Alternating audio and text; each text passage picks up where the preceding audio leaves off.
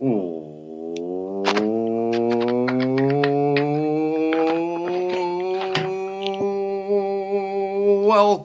into the DNVR Rockies podcast, brought to you by Strava Craft Coffee. Remember to use that promo code DNVR20 because when you do that, well, you save 20% off your entire purchase of that CBD-infused, deliciously rich, and potentially life-altering Strava Craft Coffee.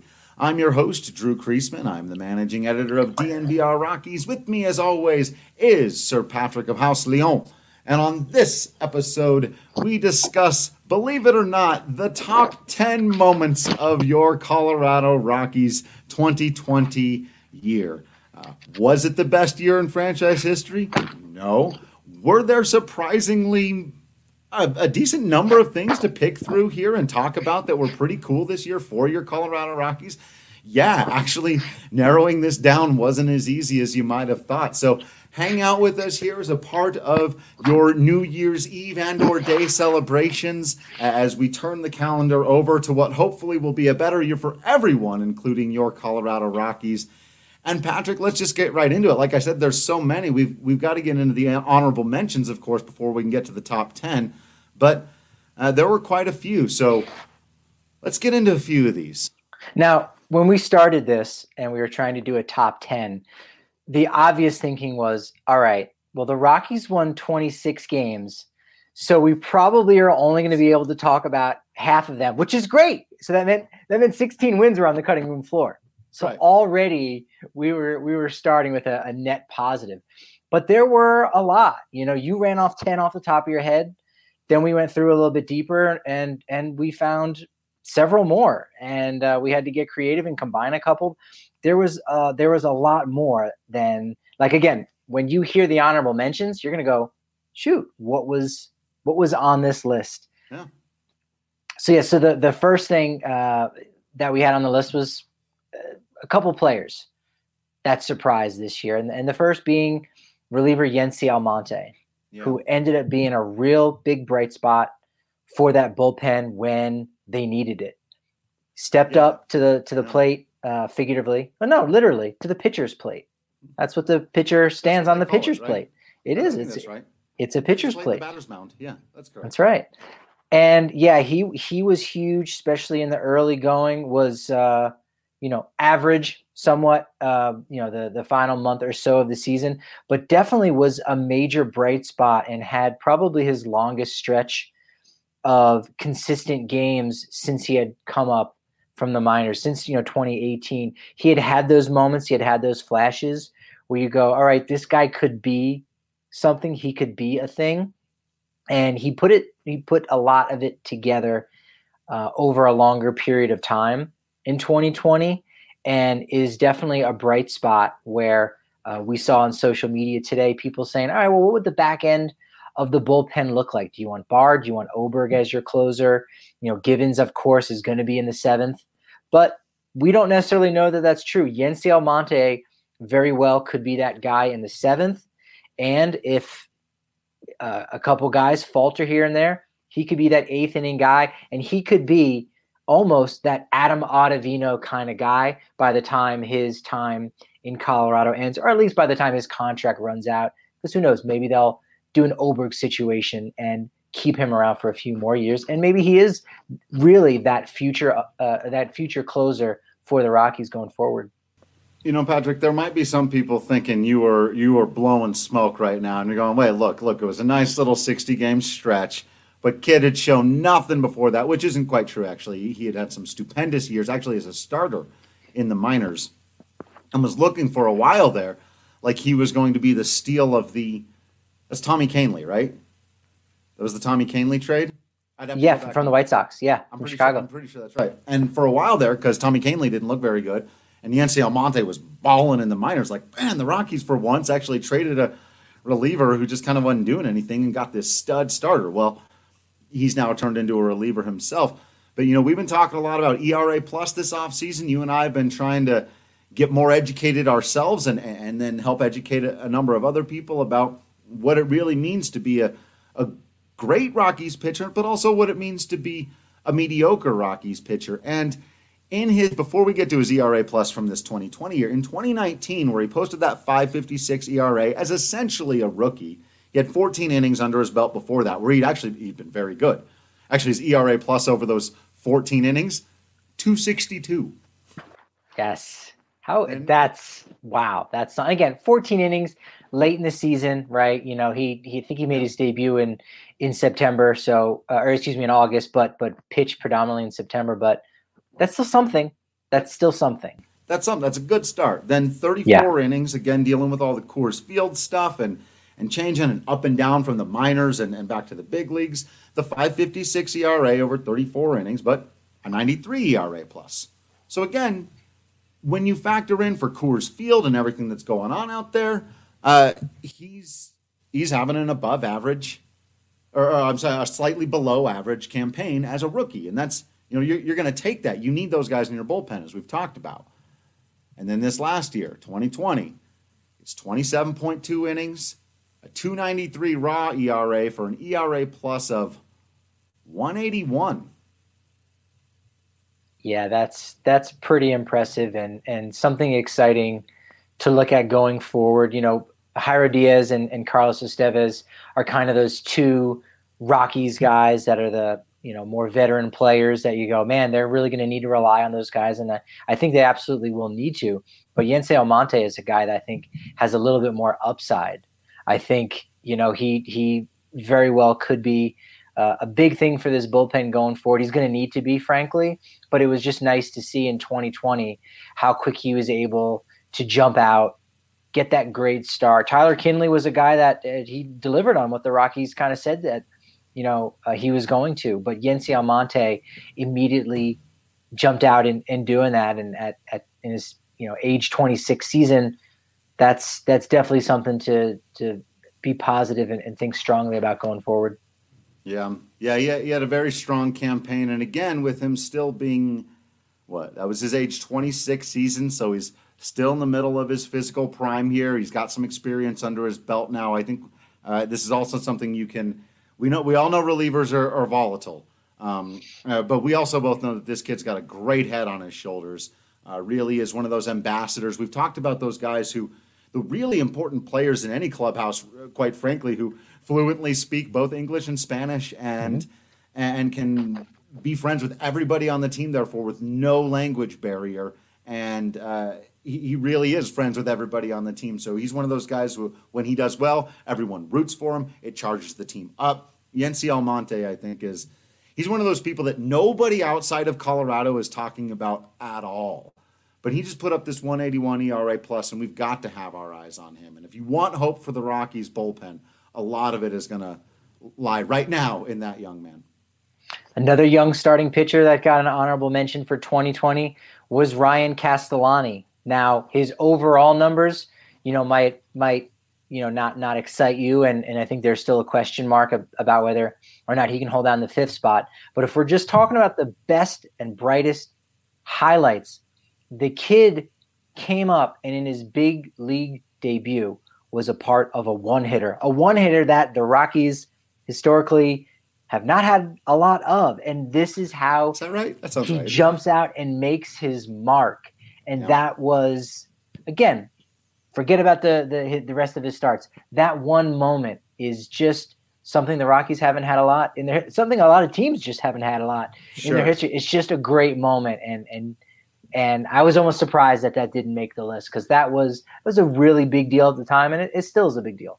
Yeah, I think if we were being a little bit more strict about what a moment means, because as people are going to find out when we get to the list, there are a few that sort of encompass even some season-long phenomena. But if we're talking about moments, one day where just being a Rockies fan was really, really cool, was fun, there was great payoff. I talk about this a lot on this show, specifically about what is the payoff for all the years of pain and all the frustration. Why continue to be a fan? Why fight through it? And it's moments like that when the guy makes his major league debut and is a part of something special and shows hope for a pitching staff that desperately needs it. Like you said, I think the reason it didn't make the list is because ultimately, people don't necessarily end the season feeling positive about where Castellani is at, and maybe that you feel like it's kind of a flash in the pan, maybe a little lightning bottle,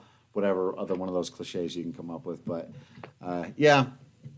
great individual day in Rockies history. He came out in the fourth inning. Pitch count was high for him at that point, again, making his debut. Jeff Hoffman came in. He ended up, getting credit for the win. But it wasn't until the sixth inning, J.P. Crawford finally got a hit. And it was just, again, it's something that it's the stuff that dreams are made of. And so a trivia question to do that, right? That no one's going to get the answer to is like, name the 4 or 5. I don't even know how many. It was the next guy after, like the 4 Rockies who pitched a one-hitter against the Padres. And you get Castellani for free, right? So first you're like, who? So now you got to get Jeff Hoffman. I'll say Bardo pitched in that one. Not Bard. Wait, no. We mentioned the other guy already. We just talked about him. So Almonte pitched in that one. No one's ever going to get this trivia question 5 years from now. I don't think anyone's going to get it this year, to be honest. Yeah. And Philip Deal got the final out of the ninth. So, I mean, those guys did an amazing job on the road against Seattle. And dude, what a day for all those guys, honestly. Right? That's cool. Cool. No doubt. Yeah, that's a great kind of experience that you really want to be a part of. And, and they cherish those moments too. Like those guys will, and the organization does that for them too.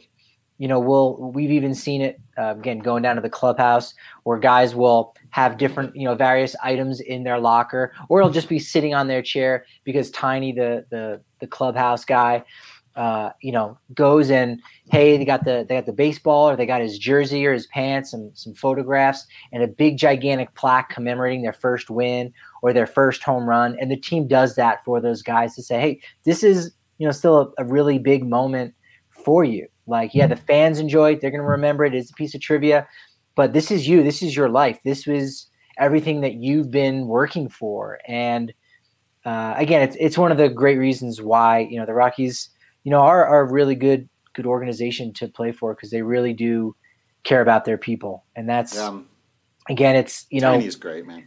Tiny is great. Yeah. The sports is about winning championships. I feel like to a lot of fans, like that might be first and foremost. But again, how you treat people has so much value as well. And the Rockies are definitely a world-class organization when it comes to that. Yeah. So we got Almonte. We got Castellani. Another gentleman who had a pretty good day was Mr. Charlie Blackmon, September 11th. Now, I was at the ballpark that day, and it was very strange because Charlie Blackmon did something for only the second time in Rockies history, and that was he hit a walk-off grand slam, with Ryan Spilborghs being the other gentleman. Is that right? Which was an extra innings too, yeah? Yeah, that one. Yeah, I believe I'm going to say 13th. I want to say 13th, but I'm pretty sure 13th is game 163 against San Diego. Surely they weren't both in the 13th inning. Is the 13th inning the Rockies' lucky number inning? Maybe. Very well could be. He'll let us know. He knows, I'm sure. But yeah, he goes with the bases loaded. That was a little bit of a back and forth game. That game, for whatever reason, that one game, because I only ended up going to a handful of games this year for various reasons. And it had the feeling of 2018, where it didn't matter that maybe the bullpen blew it and the Angels had taken the lead. It didn't matter if maybe the best bats weren't really up. It was more of the bottom of the lineup. There was just something that was in the air that just said, the Rockies are still in this. I don't know what it was. And sure enough, Charlie Blackmon hits one into the night. And the strangest part about it was, and again, the photographs are fantastic, from this game, the celebrations of him coming in. Guys were ecstatic. It was this big moment, but you didn't have the music, you didn't have the fans, and you didn't have the Saturday night, I think it was a Friday night fervor around Coors Field. It was this thing that happened that, again, it was historic. Only the second time it had ever happened. And yet, 45 minutes later, when everyone leaves the ballpark, you're done talking to the players on Zoom, you walk outside of Coors and you hear some music in the distance. A couple people go by on scooters, and it was like it didn't happen. And that was so strange. But again, if you go back in the history books, and people will go back and talk about this game and what the Rockies had to do to come back, and Charlie's big walk-off slam. Yeah. It among many other things, was an incredibly bizarre and surreal moment. But yeah, particularly walk-off grand slams for there to be no audience for. And Will did, of course, come to the rescue, letting us know that Spilly game was the 14th. So, yeah, it was, and Will, sterile environment, like just a very, very sterile environment. And so, yeah, kind of too bad. I do believe the DNVR bar went but nutso bananas for that one. So there was riotous energy in one place, at least in Denver, back when the bar was still open. So it actually in between times when the bar has been closed, I should say. I think Blackmon nearly walked in that at bat, which would have won the game. It would have been a walk-off walk. That's right. I think it was a 3-0 count. Yeah, he didn't need to hit the grand slam. That was the other thing that was so great about it. It was such a punctuation that wasn't even necessary, and you felt like, okay, here they go, and they did not. They did not go, Patrick. Yeah, I felt like he started going down the first baseline, called it a strike, came back in the box, and then just hit the ever-loving crap out of that baseball. 8-4, Rockies victory. The walk-off that didn't happen. Just so strange. Right? Just so strange. And that kind of piggybacks really well with another honorable mention was, if we're talking about the pandemic and we're talking about these, the ballpark, it being so sterile and antiseptic, the Rockies, the way as an organization, both in the clubhouse, on the field, and up in the press box, did an amazing job handling the pandemic. Essentially all of Major League Baseball did, of course, because they were able to get all the way down to the finish line. And I mean, was that close? Thanks, Justin Turner. But the Rockies did an amazing job. I've been very cautious during this time for my own reasons, and just kind of doing everything I can and taking things to an extreme as far as trying not to, get germs and things of that nature, which isn't that difficult really if you're lucky to a degree, or if you've got the luxury of being able to work from home and pick up your groceries at the supermarket, stuff like that, you can work around it. And so I was a little bit leery about going down to the ballpark. I knew the Rockies would, do a good job, but what does that exactly mean? What little details are they going to neglect? And those little details are the most important ones when it comes to this virus. And yet it was top notch. Just every little detail you could possibly think of, with just keeping doors propped open so you would never have to touch them. The temperature scanning, and again, just the way everybody was really spaced out. Yeah. And I felt incredibly safe. It seems weird just doing it, because again, I hardly go anywhere, yet to be like, oh yeah, I was at a sporting event, I was at Coors Field. You go, wait, how can you be safe when you're going to Coors Field? Well, if you saw the setup, you would know how great of an operation they had. So hat is off to them. Cheers in my Breck Brews to the staff down there, some of whom are no longer with the Colorado Rockies just because they've moved on to other endeavors.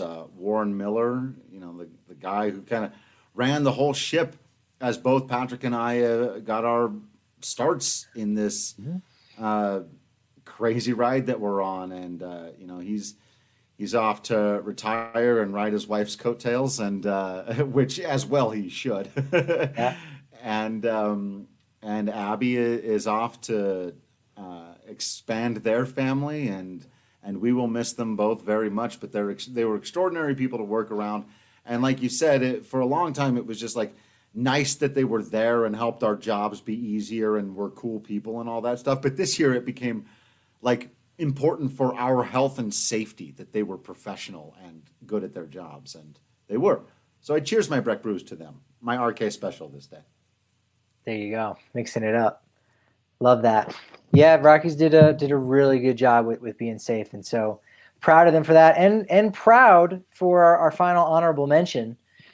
The Rockies were buyers at the trade deadline, Drew. Yeah. How often does that happen? How often are they in the position to do it Yeah, and then right. actually follow through? Like, again, we know how it all worked out, but that's a story in and of itself when you really think about it. They acquired two dudes and gave up some of their prospect capital to contend. And, I mean, can't really ask for too much more than that in season.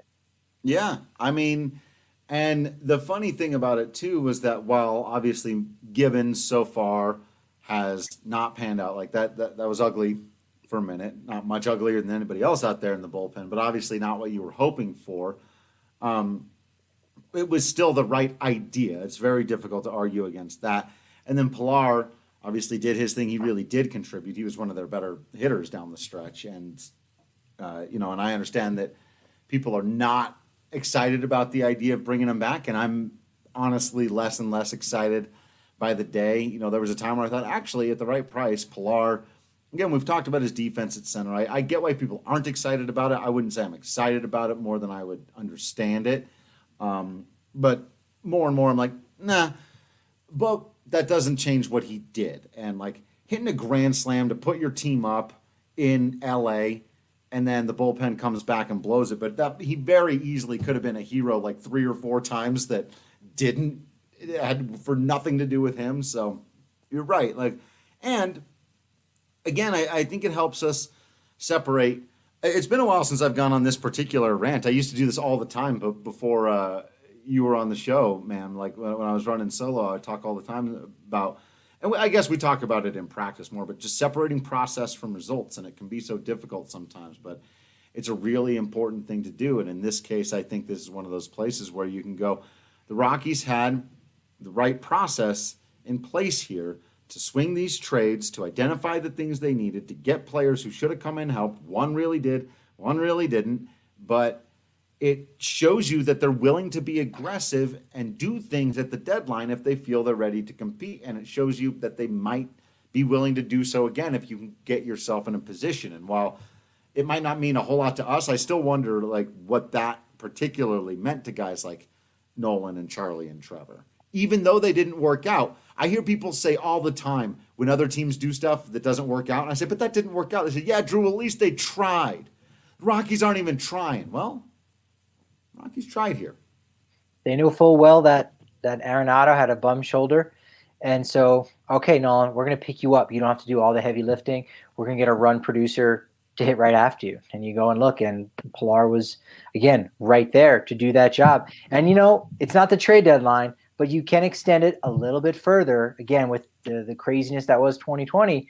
But going into the summer camp, they still were able to add Matt Kemp.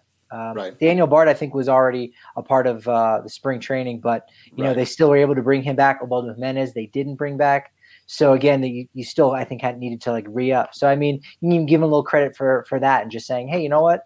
We've got some holes. Let's see if we can, add to this roster. And again, yeah, on one hand you go, well, if you had a really good roster, you would need to add it to it in the first place.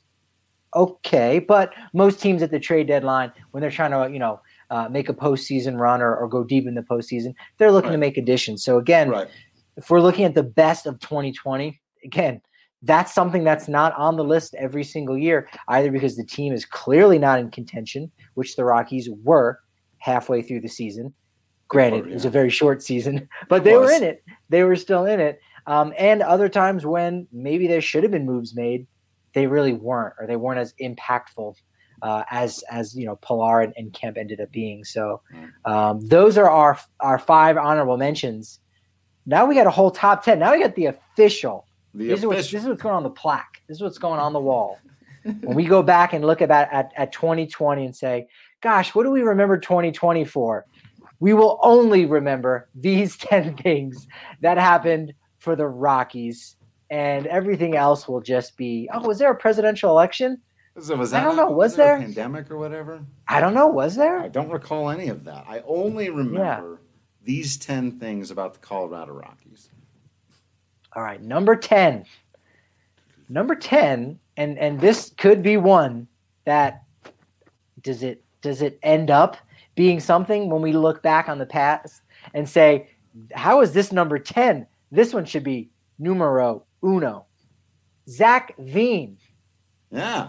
Mr. Florida, Mr. High happened School, this year. drops all the way to number 9 in the MLB draft. Now, most years, let's face it, all years, that wouldn't have made our top 10. But this year, we had a lot more vested interest. We did, I think, 48 straight hours of MLB draft coverage. Yeah. Consecutive. We should point that out because there are other, Denver Rockies related podcasts out there that also did 48, but they took breaks. Now anyone can do that. Right. Again, go back and listen to that. You'll get breakdown on everyone who got drafted from all 30 teams. But we kind of had our draft boards, and Zach Veen was a guy that Baseball America at one point said he might even go second. There was a thought, well, there's no way he's going to get past 7. So, all right, who's our next favorite guy? Is it Max Meyer? And it ended up being kind of a flip-flop. The Marlins ended up taking Max Meyer from the University of Minnesota, and the Padres right in front. Every single pick, they were right in front. And they ended up using a couple of those picks already. They traded Owen Casey in the Yu Darvish deal. They traded Cole Wilcox in the Blake Snell deal just earlier this week. Right. And yet they decided to go with the man who does not own a cattle company, at least not yet, Robert Hassel III, which means Zach get in on that beef. Veen, power-hitting left-hander, drops to 9th in the MLB draft, and the Rockies absolutely swoop in. They might not have gotten the pitching that they needed to, but they simply said, look, this guy could be a generational talent. I don't know, is this a future Larry Walker? Are we going to be talking about a Hall of Famer? We don't know. We got a long way to go. Zach Veen has a lot to prove. But on the looks of things, this ended up being a better first pick for the Rockies at number 9 than I think any of us could have expected. And that's why that's number 10 on our best of 2020 for the Colorado Rockies. And I think we even, in a way, probably could have just said the whole draft, though I don't think we were giving them an A++ for the draft. I'm trying to remember. I think we were in that B+, A- range when we went back and graded the whole thing. Drew Romo is another exciting, potentially high-risk pick, but it's a really long-term project. We've talked about high school catchers, but there's also in the 1 in a million shot that guy works out, you go, holy cannoli, do we have something special here? Chris McMahon, I think, was a really fun and interesting pick. But yeah, actually, as you said that, I was trying to think back, and I would be willing to bet that in both 2013 and 2014, had we been doing this exact same exercise, the draft pick would have had an opportunity to make the top 10. Because not only were those draft picks fun and exciting and stuff that people really loved, 13 being John Gray, 14 being Kyle Freeland, but those major league ball clubs were bad. And so I think you got the right combination there to be like, well, we got excited about the draft this year. 13 was a really good deep draft too. Also brought in Ryan McMahon. Now we're going to have to start, now that Chris McMahon is around, we're going to have to start. We got Rymack, and we got Krymack. Yeah, Rymack, Krymack. Dom Nunez came in that draft too as well. 14 was Freeland, and then 15 rounds later, Sam Hilliard, stuff like that. But yeah, man, the Zach Veen thing was fun. I think the biggest thing about that, from a meta standpoint, from a Rockies 28 years of, I know people out there, what you're feeling, what you're going through, was very few things where luck is involved feel like they go the Rockies' way. And maybe that's just inferiority complex. Maybe that's how everyone feels about their baseball team, except probably, even maybe the Yankees. But still, it's, it just feels like, man, the great guy in the draft never falls to us, and then it did, and then they took him, and then it wasn't, it almost feels like they would go with the guy they were already set on, and the next team would get him, right? And it's just like, no, they didn't. They just took the most exciting player on the board who fell into their lap, and it was fun. And so, yeah, obviously we hope it works out for him, but even if it doesn't, it was this tiny weird moment where the universe lined up for the Rockies. You're like, what? This never happens. Yeah, I'm a little bit more critical of the draft in the sense that they didn't get enough pitching since it was so deep. But I think for the Rockies, and I understand it too, they really got what they wanted, because we were even hearing, if you remember, we were hearing a couple of days before the draft that they were interested in I was going to say Patrick Bailey, but no, it was actually Tyler Soderstrom, who ended up going 26th. They're going to go for a high school catcher. Now you go again, and part of what's interesting about the MLB draft is you get a certain amount of allotted money. So you could get creative and take a guy who maybe isn't clearly the 9th best overall player, but then you can go and later on in your second pick, get maybe the 15th best player who really wanted to, make some money or go to college, and no one else was willing to pay his price. I mean, ultimately that's what happened with the Padres, and they paid $3 million in the third round. So they paid basically first round money for a guy in the third round because of the way they were able to maneuver around the money, and they ended up using it as a trade chip. But ultimately, they were thinking about a high school catcher in the 9th pick. They say, no, Zach Veen falls, as you said. When does that happen? They get Zach Veen, and then what do they do with their next pick in the compensation round? They got that high school catcher that they had wanted. So they got their cake and eat it too. Right. And that was fantastic. And they go and they still get some exciting pitching, although they traded one of those guys now. Well, that's what I was going to get to. It was a really cool story. A kid from Douglas County getting drafted, it was on Rocky Scout team. And that was fun. All right. It didn't last too long. Traded him. But in the process, they got Robert Stevenson. So you go, okay, well, hey, that's all right. You still wish the Colorado kid, the best of luck going forward. And the Rockies, they strengthen up their outfield depth in the minors in that trade for Case Williams. But yeah, that was really exciting. Zach Zilla. No, I forget what I called him. Veen Zilla. Zach Zilla? I don't know. I called him Zach Zilla and Veen Kong. Those are my two nicknames. Zach Zilla and Veen Kong.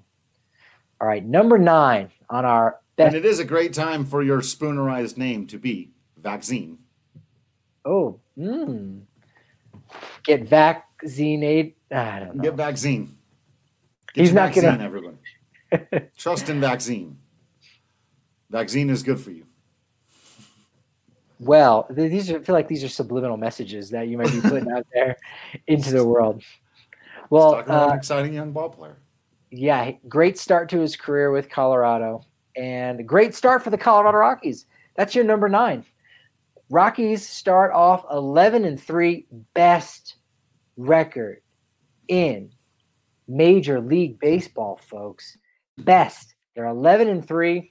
Coupled with that, Charlie Blackmon is batting roughly, was it 750? Yeah. I forget. No, he was batting 500 at a certain point. He was in 500, yeah. Slipped for a little bit, was still hitting 400.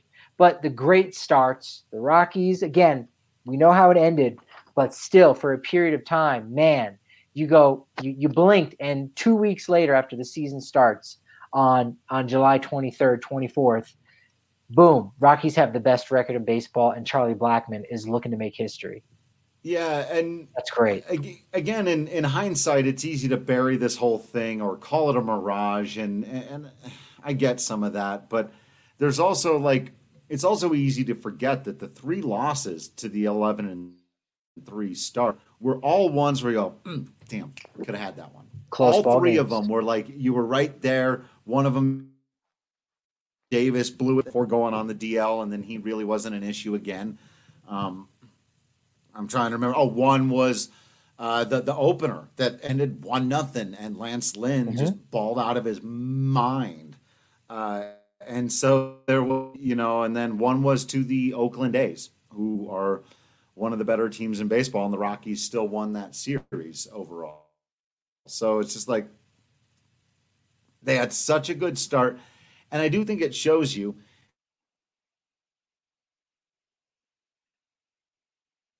All right, I think we're gonna wait for Drew to get back in. That 11-3 start, 3 losses in the early going. The opening day loss, as Drew said, to Lance Lynn, and from there they go on a roll. They win the next 2 against the Rangers, next 2 in Oakland. They lose the home opener 7-8 to those Padres, who weren't even quite yet the Padres that we know them to be right now. Nevertheless, that was their one loss in that series. And then you go into a Giants series where they win 3 out of 4 and they lose on Wednesday evening game 3-4. So in those losses, they were all by 1 run. That's it. And they nearly swept the Seattle Mariners to go 12-2 on that getaway day on Sunday. So they were just fantastic in the early going. And yeah, it may have been a mirage, but at that time, you very well could start dreaming. And really that was all it was going to take in this 60 game abbreviated season. You just needed to get hot at the right time over the course of 2 months, and you're in the playoffs. You got a playoff spot. I mean, the Marlins and the Cardinals, they missed a lot of time due to the pandemic and a lot of positive tests for coronavirus. They played a lot of doubleheaders and they won just enough games. I was even going back and looking at the odds, that before the season, I think the Marlins were projected to be the 27th or 28th best team. Well, in a 60 game abbreviated season, all he had to do was basically play 500 baseball for 2 months. Yeah. Any team can do that. A tanking team can do that. Yeah. And the Marlins did it. And the Rockies were in a spot where they weren't playing 500 baseball. They were playing 750 baseball. They were 11-3. And all 3 of their losses were by 1 run. Yeah. So you go, well, this is very easy to say, even if they're a couple games under 500, even if they play 450 baseball the rest of the way, right. They're in the playoffs. Yeah, they're limping in, but you know what? Shoot. They're in the playoffs again, for the 3rd time in 4 years. And it wasn't that crazy. 2 weeks prior, okay, maybe there's some people out there saying, hey, look at the Rockies. I don't know if things really line up well for them. They might make the postseason. Yeah, people might look at you a little bit crazy, but when you're the best record, when you have the best record in baseball at that point in the season, and you've got less than 2 months left to play, how can anyone not get excited about that? Especially when there's eight postseason spots in your league, right? Right. That's right. A huge story. I think that will get forgotten or at least overlooked as being this major positive from this season. Yeah, I think it's part of why I always struggle with the framing of it, Patrick. And, right. And this happened. We know this happened in 17 and 18, and why every time somebody tells me those teams, well, it's flukes, it was lucky, it wasn't sustainable, all this stuff is because what they're basically saying to you is that, well, that wasn't real. That's not who they really are. This is who they really are. And so somebody might say to me this, well, Drew and Patrick, you guys are talking about this 11-3 start as though that's who they really were. And we go, that's part, but it is part of who they are. Now, is it more a part of who they are than how they finished? No, probably not. But both of those things. So what I, would say to people is, they would say, Drew, you're just saying the opposite. You're saying the 11-3 is who they really are, and this other stuff was a fluke and bad luck. I'm actually not. I'm saying both of those things are who this team is. When things are going well, when their health is there, when everyone's in a good mood, when their best player is playing well, those types of things, then they can be one of the better teams, certainly in the National League. And I still believe that that's actually true moving forward. What is also true is the critique on the other side of it where you see it's like, but there's no depth there. And if your best player goes down and your number 2 starter goes down and your closer isn't there, you're not just now a mediocre team. You're one of the worst teams in baseball. And that is unsustainable and frankly unacceptable. And that's one of the reasons why I'm very intrigued by these lower level moves we've seen the Rockies make that are grabbing no headlines, but it's like they're all aimed at that exact problem. Just like have a dude, have somebody who isn't Antonio Santos having to make his MLB debut straight out of Double-A baseball and getting scored 9 runs on him in the first inning against the Dodgers, which makes everyone feel like crap. Like, that's no good for anybody. Well, now you got Derek Rodriguez. Now you got like 5 guys who can do that, who couldn't do it last year. So I know people aren't excited about their names, but the 11-3 start is a part of who this team is. And it's still in their DNA. To prove your point, I just got to throw 2 names at you. Ubaldo Jimenez and Troy Tulowitzki. Think about how much those guys are loved for what they did. There's a lot that they didn't do as well. Right. You know, Tulo with being hurt and then again finishing up with another team, and you can say, well, he didn't really do anything after 2015 and 2016. Give him that. He didn't do anything after that. Ubaldo Jimenez, man, 2010 he started the All-Star game. We might never see that ever again, folks. Right. Again, really let that sink in that our Rockies pitcher started the All-Star game. That might never happen. And yet, everything that happened after that, going to Cleveland, his deal with Baltimore kind of fell apart. And again, how both those guys maybe left town. And you go, oh, I would love to have seen those guys finish their careers in purple.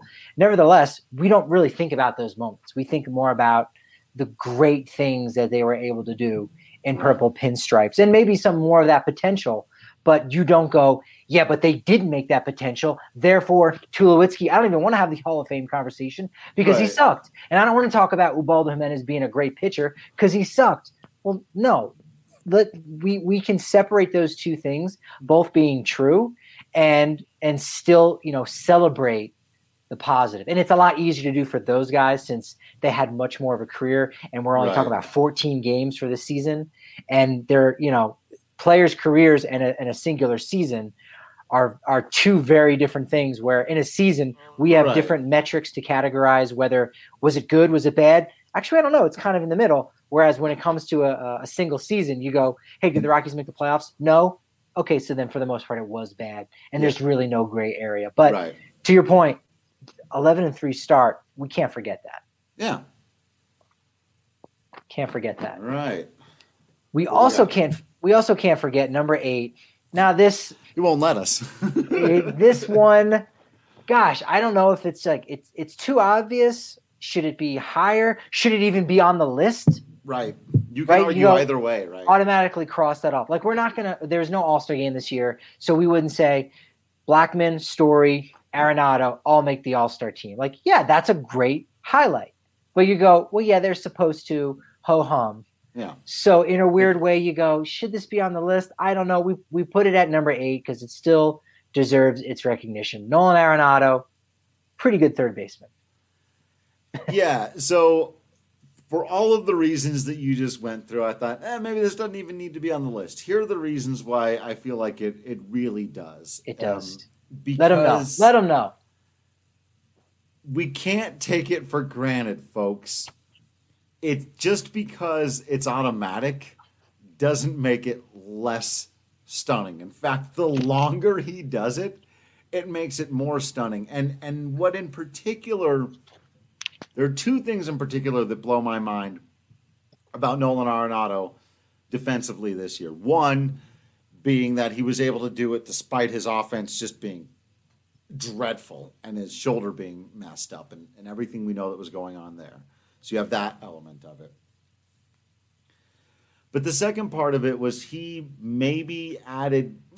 certainly added one play to his own personal top 10 or 15. And at this stage in his career, I really didn't think that was possible. He had statistically and even to my eyes, slight, and I mean, I don't even know slight down years in 19 and 18. Still very deserving of all the stuff, all the awards.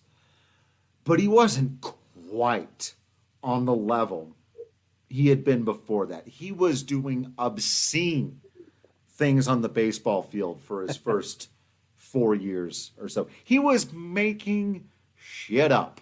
Like he was just, he was fielding balls on the other side of the pitcher's mound and throwing it to second. He was cutting the ball off in the middle of the air and getting guys out back at third base. I mean, he was reinventing the position. He should have been pitching more, frankly. I mean, that's the only thing else he could have done to, like you said, almost reinvent the position. Right. He should have figured out a way to pitch and then fall off the mound to the right, so he's still playing just a real shallow third base waiting for the bunt. Totally. That's the only other thing he could have done. Only thing he could have done. And then for 2 years, what he basically did was play the best third base in baseball. But he didn't do any of that other stuff. He wasn't like here and there. He'd remind you and you'd go, "Ooh, great. That was a great play." But was it? And that was actually during the time that I invented the Arenado meter. Because it was because basically what he was doing during this time was making a bunch of great plays that people would go ooh and ah. And my response as someone who's seen like every play he's made at third base was, well, that was pretty good. And then I realized what a stupid reaction that was to have. Exactly what we're trying to not do here, right, is take it for granted. And that's where the idea of the Arenado meter came from, was that I started grading him against himself. I was like, would that make his own top 10? No. And so that's like a 6 out of 10 on the Arenado meter, right? I submit, and I know you've got a lot more to share on this. I submit that, Arenado in a lot of ways, and the Arenado meter kind of, forces us to examine that, is saying that Nolan is the anti-Jeter. He's the anti-Edmonds. Now, if you were to go and look at some of the plays, so Jeter, you look at his fielding percentage and go, he didn't make a lot of errors. Okay. Did he get to a lot of baseballs? Not that many. And then the ones he did get to that were quote unquote hard, well, Omar Vizquel's making that pretty easy, and he doesn't need to make a jump throw. Or Jim Edmonds is doing a full extension grab when you go, he was doing that at 75% because he's putting on a show. Good for you, Jim. Like it's weird. Jim Edmonds we're okay with, but Jeter not so much. Right. We'll figure that out another time. Whereas Nolan just goes, I'm just going to make the play. Right. That's it. I don't care what it looks like, how it goes down. He's just going to make it go back to third base. And he's just done it so many times, these highlight reels, that you just go, all right, well, yeah, he's supposed to be making that barehanded play that if you can make it 50% of the time, you are an elite defender. And yet he's making them 95% of the time. He's the anti-Jeter. Yeah, he made a sprinting basket catch in what I can only describe as medium deep left field in foul territory. And I went, that's one of the best plays he's ever made in his career.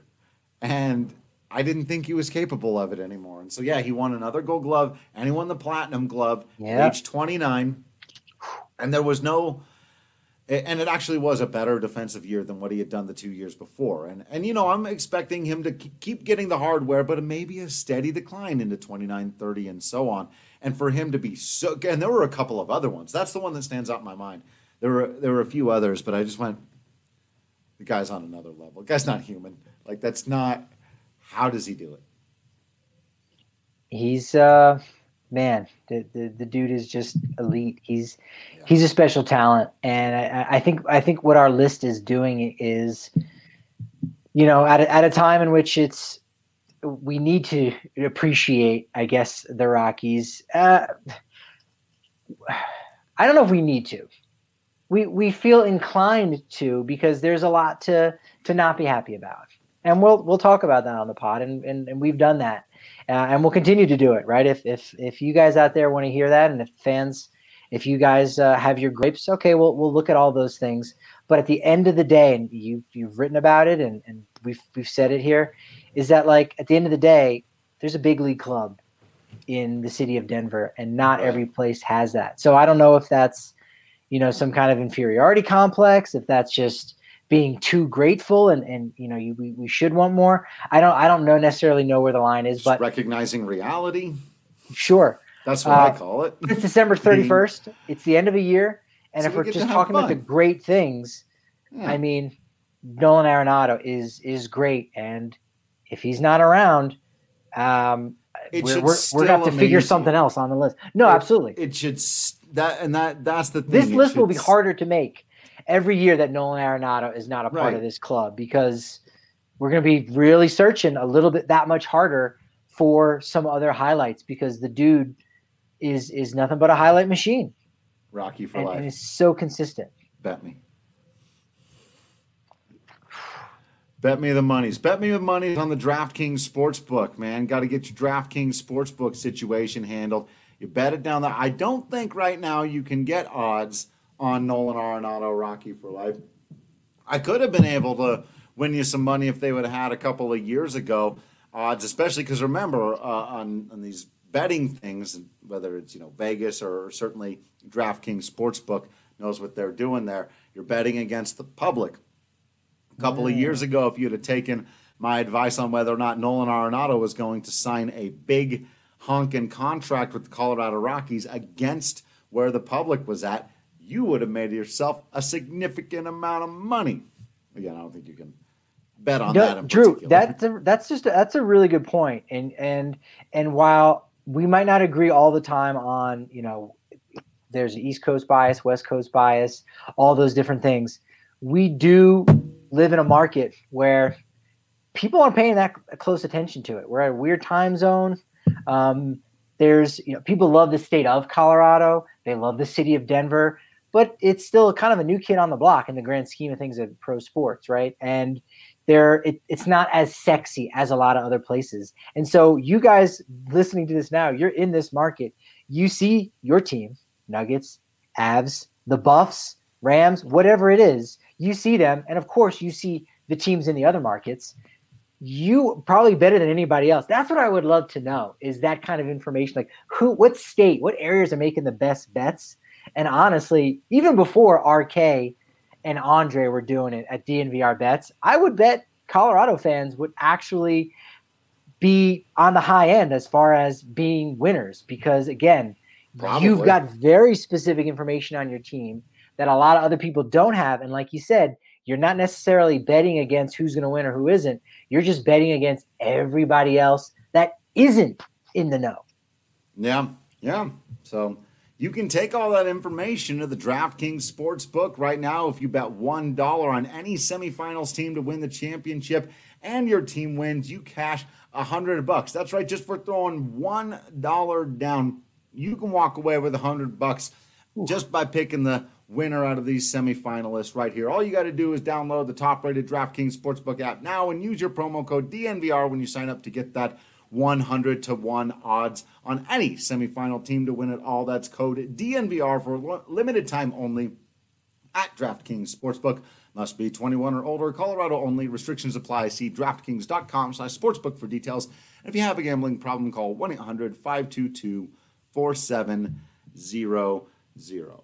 I'd like to make it a clean break, Patrick, but I think we're going to have to do one more and then do the top 6 on our part 2. So it's like, whatever. It's going to be top 5. Sorry, folks. We're doing it a little differently here, but let's get one more before we wrap up this first part. We'll do number 7, and then we'll do the top 6 on part 2. Well, number 7 deals with the World Series champion, Los Angeles Dodgers. And it's not that they won the World Series, which in some ways you might be able to spin the complacency factor and say, hey, you know what? They finally got that World Series. They shouldn't care about anything anymore. Those Dodgers jerseys will sell themselves. Dodger Stadium will fill up. So you know what? Just pocket that money, Magic. You and the rest of the ownership group, you don't need to win another one. You proved your point. You're good to go. No, that could certainly be a fun little spin. No, it's the fact that the Los Angeles Dodgers, the best record in the National League, best record in all baseball, did not lose a series all year because, hey, they won the World Series. They didn't lose a series in the postseason. But on second thought, they actually did lose a series. The only team they lost a 3, 5, or 7 game series was to your Colorado Rockies. There it is. In LA. The team that won it all, only one team beat them, the Colorado Rockies. So there's your spin. Yeah. That is your spin.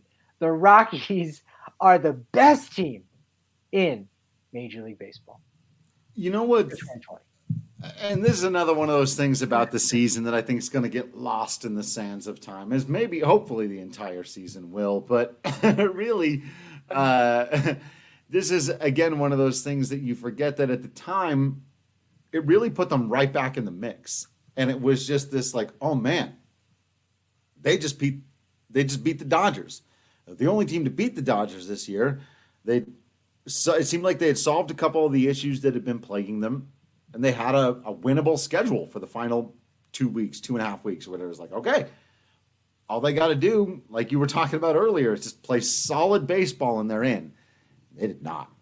But yeah, I know there are people that don't like to hang their hat on moral victories or whatever, but first of all, these are actual victories. These are actual wins over the Los Angeles Dodgers in LA, and there is a mental element to that for everyone who's still on the team and will remain on the team. But beyond that, I do think that, yeah, like you've got to celebrate those moments. You've got to say like, okay. They got no spot on their. Oh wait, they do have a spot on their record. What is that spot? Is that the Colorado Rockies? I see right there on it making the, because they love. How much would you be hearing right now if the Los Angeles Dodgers hadn't lost a single series all year? Yeah. How much would we have been hearing about it all off season? The Dodgers are the greatest team in baseball. They didn't lose to anybody. They couldn't, not to nobody. But do they want to say, oh, the Dodgers are except for the Rockies, but they beat everybody. Well, no, so no one wants to do the except for the Rockies part. So you're not hearing that. So if for nothing else, for the lack of headache and in your faceness from all the major networks and from the Dodgers and Dodgers fans and all that stuff, everyone should be pouring out a little bit of their Breck brew to the Colorado Rockies for saving us from how irritating that talking point would have been. No doubt about it. And again, it gets lost because the season was lost. The season kind of got washed away. But at that point, going into that Dodgers series in LA, they had just lost 2 of the last 6. They lost 3 or 4 to the Dodgers. They split a 2-game series against the Giants. And yeah, they lost that first game against LA. And by winning the next 2 games, they ended up getting back to 500. They were at 20-20. They were 7th in the wild card, and they were a half a game up on 2 other clubs. And again, this was just right after the trade deadline. It was September 6th. So they were in a spot where you go, okay, again, they've fallen from glory a little bit, but they are in a really good spot. Certainly they can build off of that momentum. And no, they didn't. They immediately got swept in 3 games by the Padres. But nevertheless, they beat the team that was the best, the only team to take a series and to do it in Los Angeles. Again, it's one of those feathers you could put in your cap that, next season when you go and play, like that's the thing, when we can win here. Yeah. If your team is tanking or your team just isn't good, you go, hey, remember where we were last year and how much we gave these guys a run for our money, or when we beat them. Like you can really use those as talking points. It's hard to kind of pump up some guys or get in their head, mentally in a positive way if you don't have those moments. Like, hey, you can beat those guys. Well, we hope we can. We haven't proven it yet. Rockies proved it. They could hang with the best. Maybe it's only for a 3-day span, but it's something that no other team across Major League Baseball was able to do against the world champion Los Angeles Dodgers. Yeah, like you said, they were right there. I'll dive into it further. I had a lot of people calling me out over the last couple of days on Twitter asking, and most people here I think already know, but I will get into the specifics of why I think the Rockies are in a better position than a lot of people do. And you started to touch on a number of them right there. I do think we may be overreacting to some small sample size stuff, but as long as we're doing that, we might as well overreact to some small sample size stuff and a bit of a pause and we go, I got the Dodgers. And so that'll wrap it up for this first part of our countdown. Make sure to join us if you're here on the live. Well, then you can join us in just a few moments. If you're on the podcast, well, it'll just be the next episode of the podcast as we count down the top 6, because that's how we're doing it. Moments/things that happened for the Colorado Rockies this year. Appreciate you all hanging out with us. Make sure you're subscribing you don't subscribe, you follow on social media at Patrick D. Lyons, at Drew Creasman, at DNVR_Rockies. You do subscribe to the DNVR.com. That way you don't miss out on any of that written content. Plus, you get discounts on hats and shirts and masks. You get a bigger beer when you come down to the DNVR bar when it reopens, and you get to hang out with us in the Discord chat talking about all kinds of stuff and having all kinds of fun. Until then, all we can ask is that you continue to be absolutely awesome out there while we continue to be absolutely Patrick Lyons and Drew Creasman in here. And until next time, we will see you at the ballpark.